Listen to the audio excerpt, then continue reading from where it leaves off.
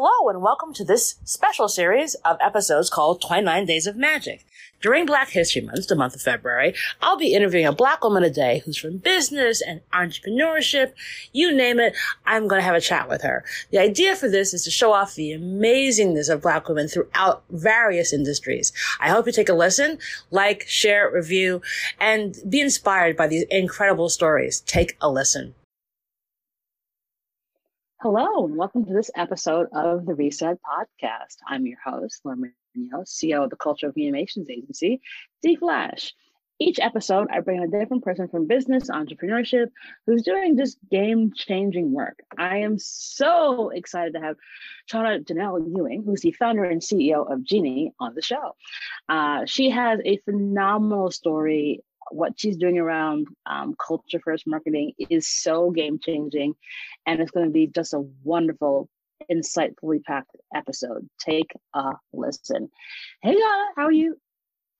Hi there. Thanks for having me, Laura. Oh, of course. I'm psyched to have you on as part of our 29 Days of Magic series. Yes. And, you know, the fun part about this is that I get to have so many amazing, dope Black women like yourself who are just going to come and tell me all kinds of amazing things. And so we just dive right in. So the first question still stays the same. And so what was your first job? Yes. So actually, my first job was in retail. I was a sales associate at the Gap way back in high school, and then went on to work at Banana Republic because the Gap and Banana Republic all under the same umbrella. But really started off, which is interesting. It's like a full circle moment that I actually just realized that now in retail again. But yeah, my very first job was in retail as a sales associate, and learning the perfect fold, which is the Gap way. Okay, you gotta tell us, how do you do the perfect fold? So it's basically their approach to I'd be curious if this is still true 25 years later or something, but it basically is the way in which the jeans are folded on the jean wall. They are all the corners are folded in, and they're perfectly aligned on the wall, and it just looks good to any of the customers that are walking around the store. And part of the lesson there is that the experience there was Gap really at that time in the 90s really believed in customer service and really believed in educating their sales associates in everything about the brand, and making sure that their sales associates really represented the brand well from the moment they even entered the store. You know, this thing about customer service is so key. It's even now of course, now we're all online, that degree of level of service is so very important because, how people make you feel, you remember that. When people make you feel great, you love it. And when people make you feel bad, you always remember that. You're like, hence why I'm going back to that store or that experience. So, so key. And as you say, everyone who comes on the show, whatever job folks ever use as their example of what their first job was, it's fascinating to see how it correlates to where they are today. So similarly, it is just a thing. So that goes into my next question of so how'd you go from doing perfect fold to Genie? What was that road like? Well, that was a long road, a long, winding road. And I didn't actually think that I would return to retail, or that I would return to selling products, and that way. Actually, a lot of my career has really been based in storytelling. Initially, I thought that I wanted to work in film as a filmmaker, as a director. And so I studied media studies and African American studies as an undergrad. And when I graduated, I did everything from being a PA to script supervisor to directing a few short films in and around New York. But then got bit by the entrepreneurial bug after a layoff in 2009. I was working at McKinsey and Company as an EA in their media and entertainment practice. So it feels like I've always been circling around media and entertainment in some way, or around storytelling in some way. And so after that layoff, I sort of thought about what I might do next, because I had a little bit of an opportunity. Like, it was the first time in my life where I had like a severance package, and then I had like some, I could collect a little bit of unemployment. And so I felt like I had a little bit of breathing room to think about like what could I do, or what might I do when money wasn't the like primary motivation, when driver. And I haven't been someone who's been, working part-time since I was a teenager in some ways or another. So I used that time to get on, like I started taking some classes around entrepreneurship. My first one was this thing called Ladies Who Launch, which I think still exists. It's like an entrepreneurial program that for women, and kind of teaches you how to build a brand. And then ultimately they ended up becoming my first client, because in that course, what I realized that I did really well was teach people how to tell stories. And at that time, everyone was like, oh, what is this thing called social media? And like, how do I use, Facebook and other social media networks to really build my brand as a small business? And so I pitched that to Ladies Who Launch. They liked the idea of me helping them showcase their community online.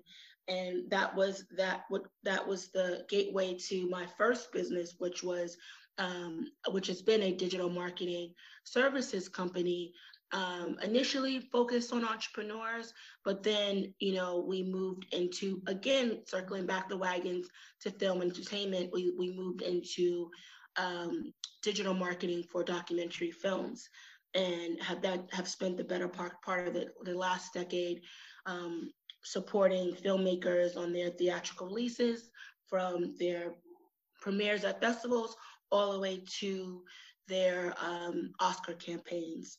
And that, finally, I mean, like, I'm like, I'm trying to like speed myself up to kind of see how I got into retail as a result. No, take your time. It's a great story. I think that what was, the through line here is appreciating stories and taking stories, social impact stories, and helping them reach audiences, reaching millennials, people of color, LGBTQ folks, and figuring out how to get a story, a documentary, and use that to like resonate with a particular community. And I, in and around New York, I started to like hang out with some folks in the tech space. And in I think it was 2014, I realized I was like, okay, I've been in this services space, being a service provider, a marketer. I was like, I really got interested in this idea of building like a scalable product. That was something that I hadn't done before. And I was like, all right, well, I've been an entrepreneur in this way before. I could do this too. I was sadly mistaken. Like there is no like, going from being a services-based entrepreneur to building a scalable product is quite different. It's like a different type of skill set.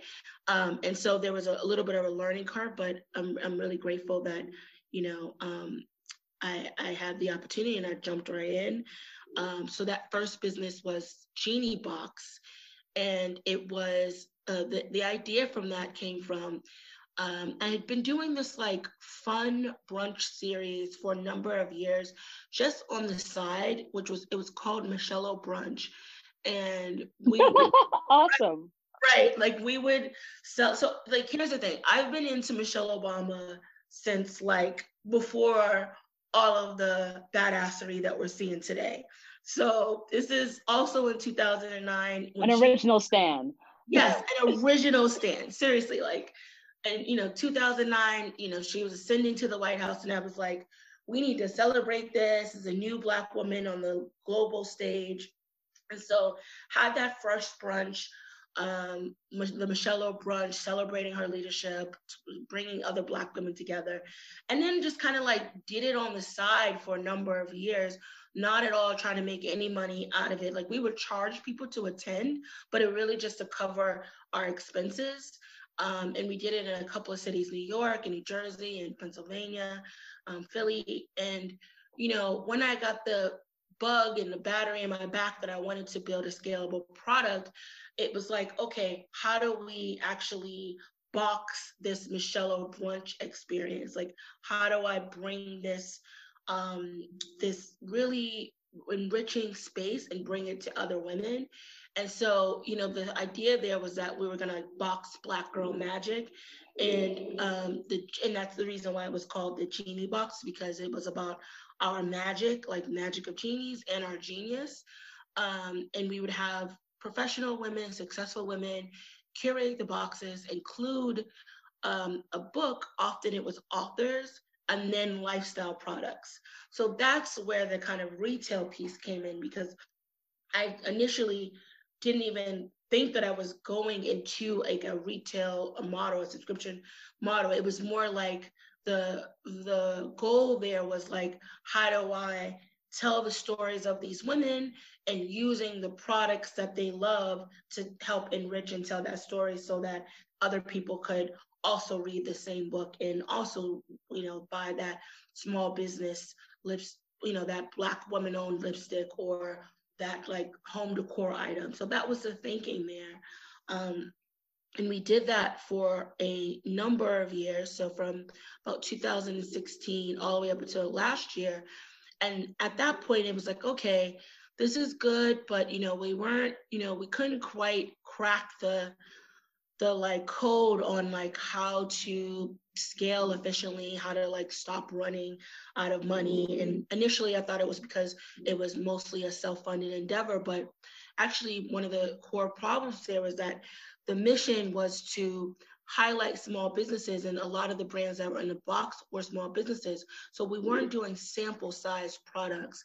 And if you're doing a subscription box company, it's like, you know, if you're doing full-size products from, you know, under-resourced founders, you can't very well ask them to give you their products for free all the time, right? So that just sort of really ate into our margins. And, you know, we got to the end of 2019 and we thought about like, how could we build a better box, and how could we still live out this mission of serving small businesses and being a discovery platform for small businesses. And then the marketplace came into view. And Genie, this new complete, you know, which I thought was going to be like a slight pivot, you know, last year I thought like, oh, we're just kind of moving into a marketplace. But what happened as a result of that slight pivot, like a whole new brand and opportunity was born.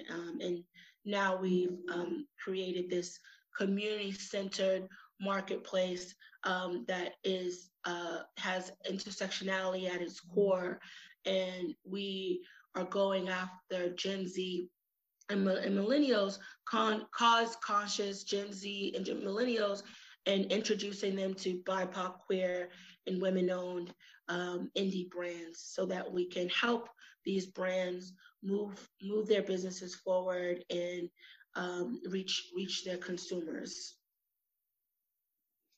Awesome. Yes. Now that's a journey. That's journey. Breathe now.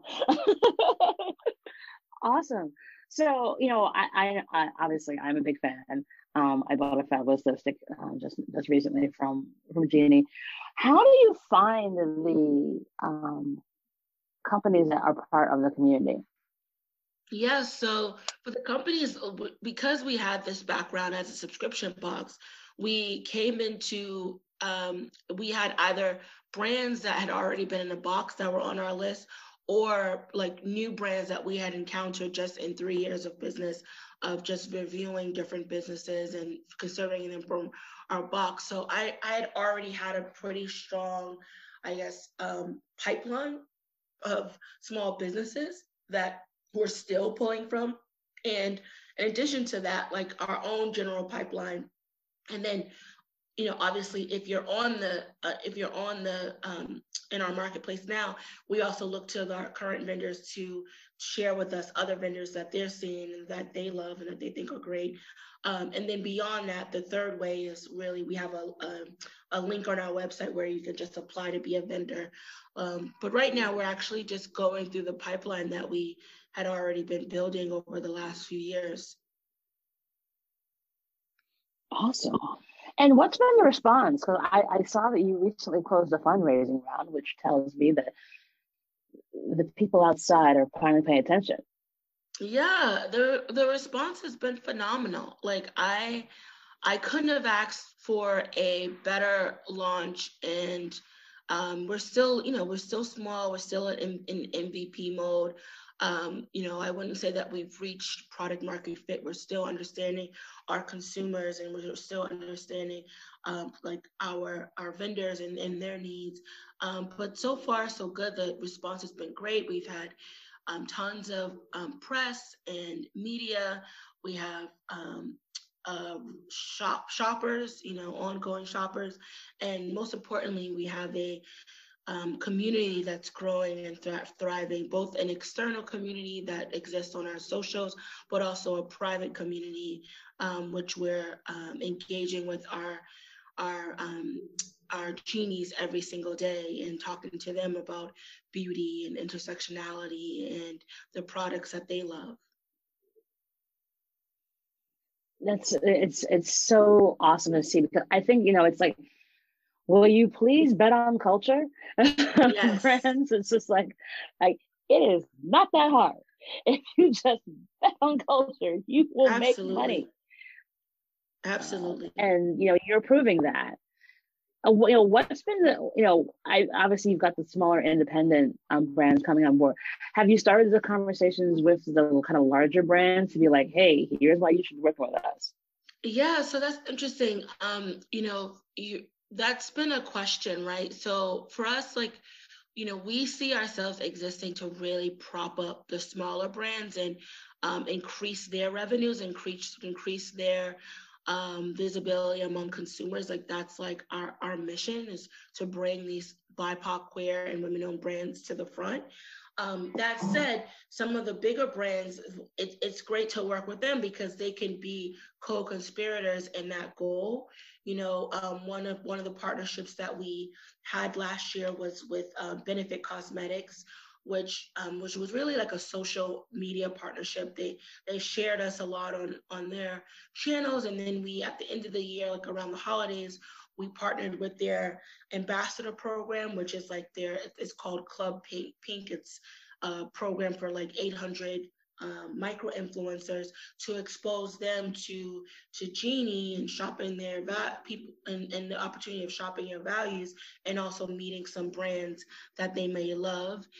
So there are ways that I think it would be great to think about how we can better leverage the platforms of larger brands to really increase the visibility and growth of the smaller brands in the space. Yeah, and that's the thing I think that folks are talking are finally beginning to see, that like people now, because e-commerce has had such a massive explosion because of COVID, that you now can shop with your values for real and not like have to like, okay, well, maybe this one thing that's kind of obscure over in a corner where it's like, no, if I want a fabulous lipstick, I want it made by someone who represents the community that I care about, I can go find that. Oh, and I can go find it on Genie now. Yeah, that's essentially like our whole thesis, is that like these customers already exist, these brands already exist. We're just, basically creating a platform to bring all of this together.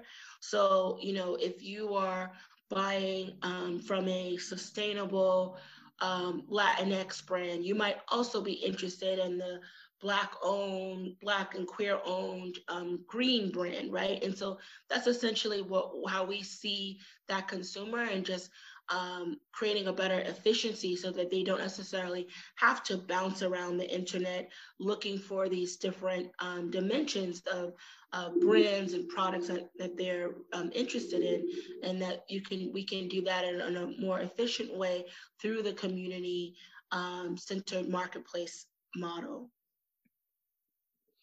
And so I know that this has not been an easy road for you, because the road that a Black female founder has to go through is so insane. So can you tell us about a time where you're like, this is insanely challenging, I don't think I want this anymore, and then you made it through out to the other side? Yeah, I mean, I think really in that pivot from Genie Box to Genie, I mean, it was, we felt like, and we as a team, but just me in particular, felt really beat up by the, by the time we, had started to power down Genie Box, and had been, in that business for 3 years, really super scrappy, having to work another business really to even fund that business, constantly, challenged with even having an operational and marketing budget. And so, it was just really, it was before this most recent moment with the national reckoning on race that we're in right now, right? So I think Genie Box, if it launched today, perhaps it would have get more support from both consumers and also institutional investors, because now everyone is clamoring around this idea of supporting Black-owned businesses, and see all of a sudden. Yeah, exactly. All of a sudden, we've been here, we've been doing this. We've been here, right? But so now we've gotten people to like sort of wake up to the importance, and so that model and that subscription box model was really challenging and super under resourced, just from a number of perspectives, and really had me wondering like whether or not I was even cut out to do a startup. And in many ways, I used the pandemic to go inward and to surround myself with community. So I have like multiple communities that I either started or dug deep into, and enabled myself to like fill myself up with peers and self-love and family and all that good stuff at the top of the pandemic and the top of last year. And that was really great for my own personal growth, but also for my growth as a business leader, and having a little bit of that time, between the close of Genie Box and the launch of Genie. It was about like a 7-month window between like December of 2019 and July of 2020, was really beneficial. And so I guess the takeaway from that is just that like sometimes you really just need to give yourself some space in your head so that you can step back and figure out what the next move is, and sort of cultivating your own inner voice and your own inner guide, so that you can build the product that you really want to build. Yeah, it's so true. I think, a lot of us, especially Black female founders, during this time of the pandemic, really had to take a little stock on what are we doing, why are we doing this, how do we come through this in a way that's good for us. Same thing with my business. I mean, like, obviously we were 90% events, so we had to flip and do something else. And we're at a really amazing point now where, because we, I think similar to you, we stayed true to who we were. We dug into the people who were our stands forever, but also sort of broadened our horizons. And I think it gave us a lot of space to think out on other things that we could do and remember what our creativity was all about. Because like And the minute I saw Ginny, I was like, of course. And it makes perfect sense. Like, yeah. And you're the right, you're the perfect person to do this because like you know how to tell this story better than anybody else. Because you've been doing those boxes, like you know where these companies are. Like, it's like no McKinsey study is going to tell you how to find these really amazing, Native American jewelry companies. Like, like that's, and I think that's the thing that's really impactful because it's like find the people who know what the heck they're doing, fund them, Absolutely. and then get out of the way. Just get out of the way. Like Absolutely. you got this. Absolutely. So it's awesome to see. So now that and also got another question. Like, so you actually also raised around. Like, how was that for you? Like, did folks come to you? Did you go do the whole pitch deck, song and dance, somewhere in between? Yeah, somewhere in between, actually. So, I knew that we were going to eventually have to raise. I was um, lucky enough that I had a little bit of funding just from my first business, so my film marketing company. So I had a little bit of money saved up from that, and that was what sort of kicked off our pivot in July. And so, but I knew that eventually, we would need to raise, and certainly we didn't have any money for like a robust marketing budget. But we leveraged we self-funded the initial few months. And in that process, like I talked to some VCs early on, and they were giving me the typical song and dance around being early and blah blah blah, and like some of the those stories aren't even worth telling, because I think a lot of us have heard the stories around Black women and raising.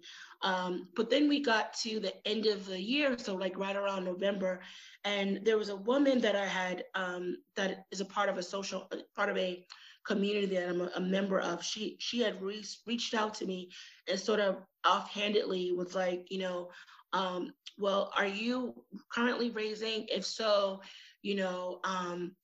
I'd be interested in investing in Jeannie at this like small dollar amount. And it was a small amount to her, but it was a meaningful amount to me. And in that email, like I kind of was like, okay, well, maybe I'm thinking about this wrong, and I need to refocus my gaze on individual investors, angel investors, and do a smaller, tighter round from angel investors and strategic partners, so folks who had tons of expertise in my space, but also, could cut a check into the business, so they wouldn't just be advisors. Do a small raise from them just to get us off the ground in 2021.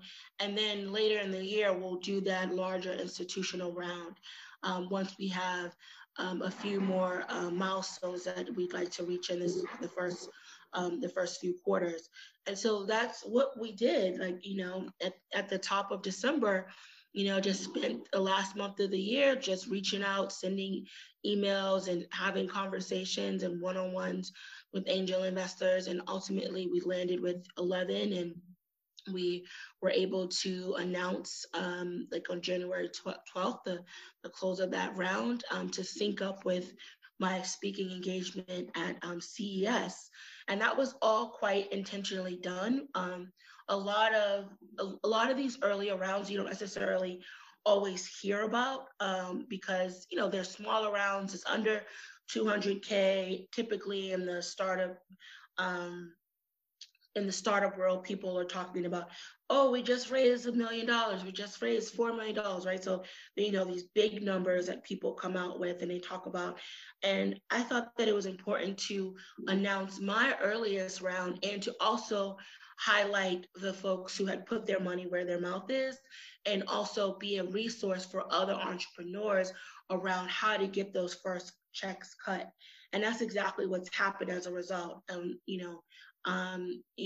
As a result of doing that, I've had a ton of inbound conversations come from entrepreneurs saying who, what, when, where, how, and so I'm having these conversations one-on-one, and also participating in panels and other conversations to support the ecosystem. That's so important, and I'm so glad you shared that with us, because I think there is this sort of weird line, especially when it's Black found. It's like either you raise no money and suffer, or you raise some money and suffer, or you're just grinding and suffering. And like those are the kind of narratives we see out there. And there's like one or two magical unicorns who kind of break free and actually raise something. And I think that we have to get back to celebrating our wins, but also to show who actually is talking, who is actually walking the walk and not just talking. Because there are lots of brands out there, lots of people out there saying, "Oh, I want to open up my, round to like pull in more young Black founders." And it's like, well, okay, it's been 6 months. I haven't seen you invest in a founder. How did you not do this? Yeah. Oh, well, my firm isn't. I'm like, but if you're an LP, that means you have your own bucket of cash that you can go into. No one's telling you have to throw in $10 million here, but if you wrote a check for $5, 10, 15, $25,000, it's a meaningful amount to a founder who can get that off.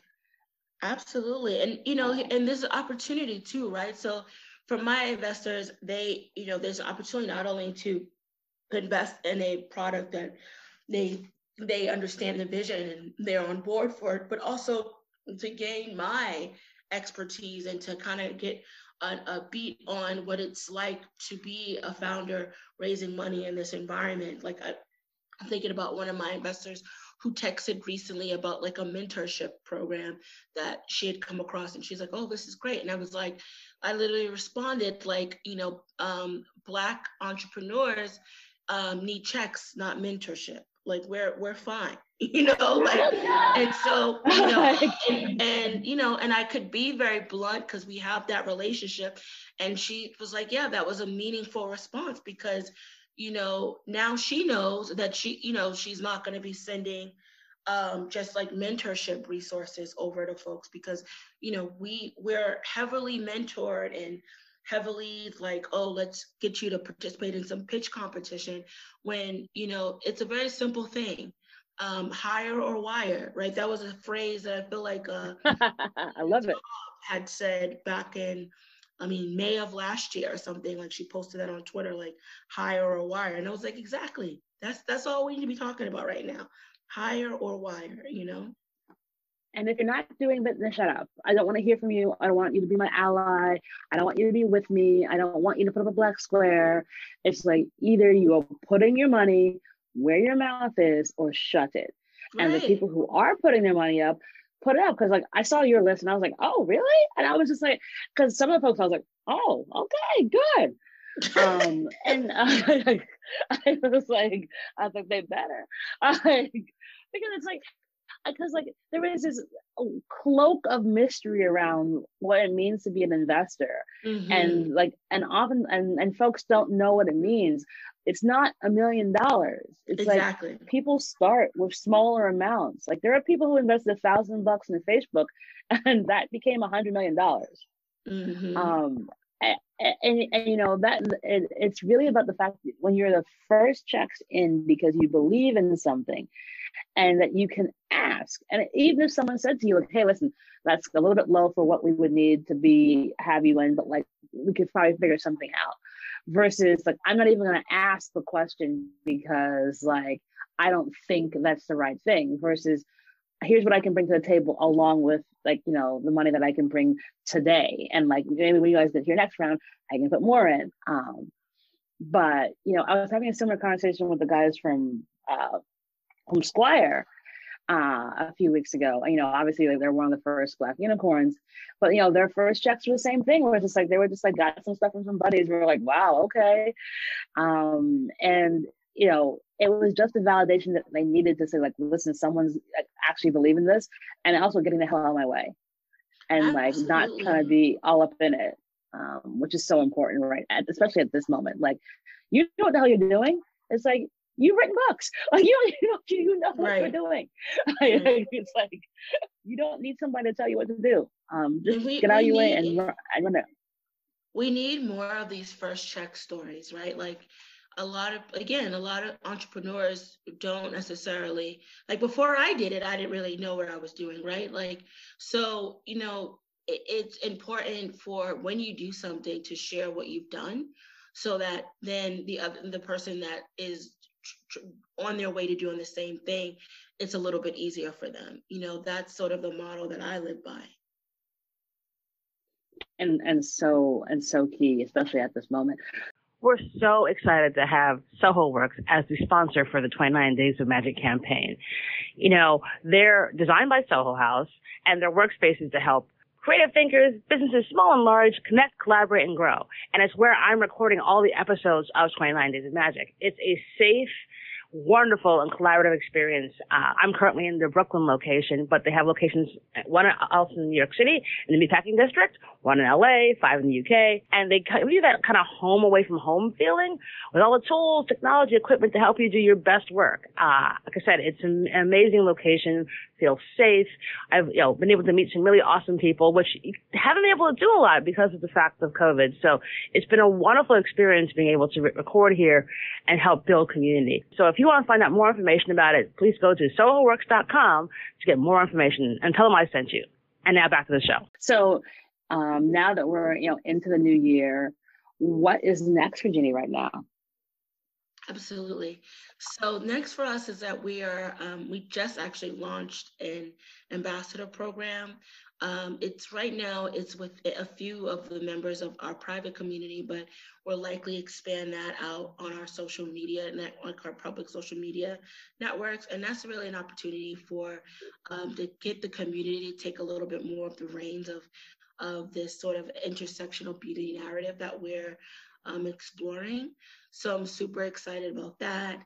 I'm also just like excited to be able to like pay people, like it feels really good, doesn't it? Yeah, like we're not at a place where we can have a salaried staff just yet, but soon come, but just be in a position to be able to pay contractors for their time and keep pay people on time. All these things are important, and while you're trying to grow a business.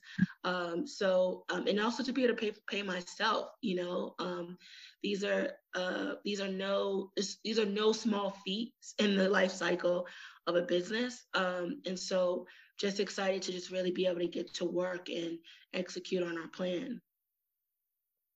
Awesome. So in that true fashion, so obviously you're going 55,000 miles an hour. What are you doing for your self-care? It's a great question. So I have a couple of things. One is I'm so into community, communal care as self-care. I have a weekly group that I call Let's Get Metaphysical.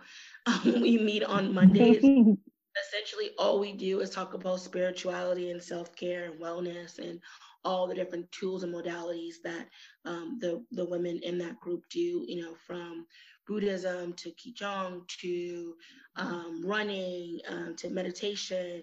My personal things that I do is like really around meditation and then astrology. Actually, like I'm really a big astrology buff, and just from a hobbyist perspective, like I like thinking about how the planets line up and how they impact the story of your life. But also, like, I think it has really helped clarify for me, like, sort of my purpose and how I get to engage other human beings. So those are my two self-care pieces, the astrology and the meditation. Oh, astrology. So the astrology is the first for the show. So gotta ask. So do you do your own charts? Like, or do you go to an astrologer? Yeah. How do you about it? Yeah, so I just this year I'm now doing free birth charts. So and this just again to just up my own skill set because the birth chart is really like the place where you can go to work and like really figure out the astrological map of another human being. And so decided to just like offer that because since I'm not like a trained astrologer, my training is going to be in looking at birth charts, studying them, and then offering my perspective to anyone who signs up. So I do those free birth charts on Sundays. If you, I don't know, if you have my Calendly, you'll see there's a catch up on Sundays tab, and that's where anybody could just slot in a birth chart reading with me. Oh, one, I'm signing up because I'm fascinated. Because I've gotten far more. Well, because here's the thing, it's one of those. It's actually an interesting thing. Like I similarly have kind of gotten more into this side of the universe over the last couple of years because just seeing and reading and like and looking at different things, I'm like, that kind of that tracks, that correlates. And you can't look at that and not go, oh, I want to know more about that. Or like this, that's literally why I do stuff like this. I was like, I'm a Pisces Aquarius cusp. And if you read what a Pisces and Aquarius person is, I am kind of both. It's like, I'm really nice to people. I can be really cold. It's like, but I also feel like, it is such an important aspect of sort of understanding yourself and helping you find your way. Because, 5 years ago, it was all about like the hustle, and nothing about, okay, what makes sense for me? What can help me kind of see where the heck I'm going? And how do I breathe? And how do I find the path? And, astrology, archaic records, tarot cards, mediums, like, they've been around for centuries. So they've been around for centuries. Why would you not be at least a little bit curious to see what they say? Right. And learn, like, what have you got to lose? It doesn't mean go to charlatans, but it does mean like do your reading, like find some folks who know what they're doing, who come at it from a good intention and look into it. Absolutely. I see. Right, go for it. I'm all about it. So we'll put the details in the show notes so you can get a bunch of like new requests. Your stomach's gonna be busy now. See, careful what you wish for. And then last question: do you have a give and or an ask of the audience? So I guess the give is, I guess the the free birth chart readings. And then if we want to talk business, I also have office hours that I do on Fridays. So I'm happy to just, have quick chats with anyone that's thinking about a business problem or that they want to solve, or fundraising, or any of that good stuff. So so that's my give. And then my ask is that you just follow Jeannie. Just follow us on Instagram. We're at Jeannie World. And consider like joining our newsletter. Just like follow us everywhere and stay up to date on what we're doing. Shop if you would love to do that. But at the very least, follow and join the conversation. Awesome. And I realized I forgot to ask you a question because you've done so much. What would you have told 25-year-old Chana? That she's just right. I think when you're 25, you could be a bit anxious and constantly thinking about like, are you doing the right things? Or, you're comparing yourself to others. I mean, you compare yourself to others at any age, but I think particularly in your 20s. So I would just say that you're just right and you're okay, and everything that you're doing is all a learning experience. So just keep on. I love it. Like, oh, Chana, it's so good to talk to you. Like, you're one of my favorites because I love the trajectory that you're on, and so I always remember keep laughing about the funny places we kept bumping into each other during a South by. I know. You're here. Like, you're here. Right. We're like, oh God, what are we witnessing? So, but like, it's just a joy to see that, like, you got the backing to help you soar, because I just want to keep seeing you shine. And Thank you so we so will put much, all the Laura. details in the show notes. Of course. Put all the details in the show notes to take you up on some astrology and some office hours and buy products. I love the lipsticks I bought from Ginny World. Of course, my brain is fired, so I don't remember the names, but it's a beautiful burgundy. And they're just such good, smart, beautifully made products. And like you can buy with your values. It is not you're not sacrificing quality to buy with your values. So I encourage all of you to check out Ginny World and these fabulous creators because you will not be disappointed. And so thank you, my darling, for joining me on the show and being part of 29 Days of Magic. Absolutely. Thank you so much, Laura. This has been an absolute pleasure. Awesome. And that is our show.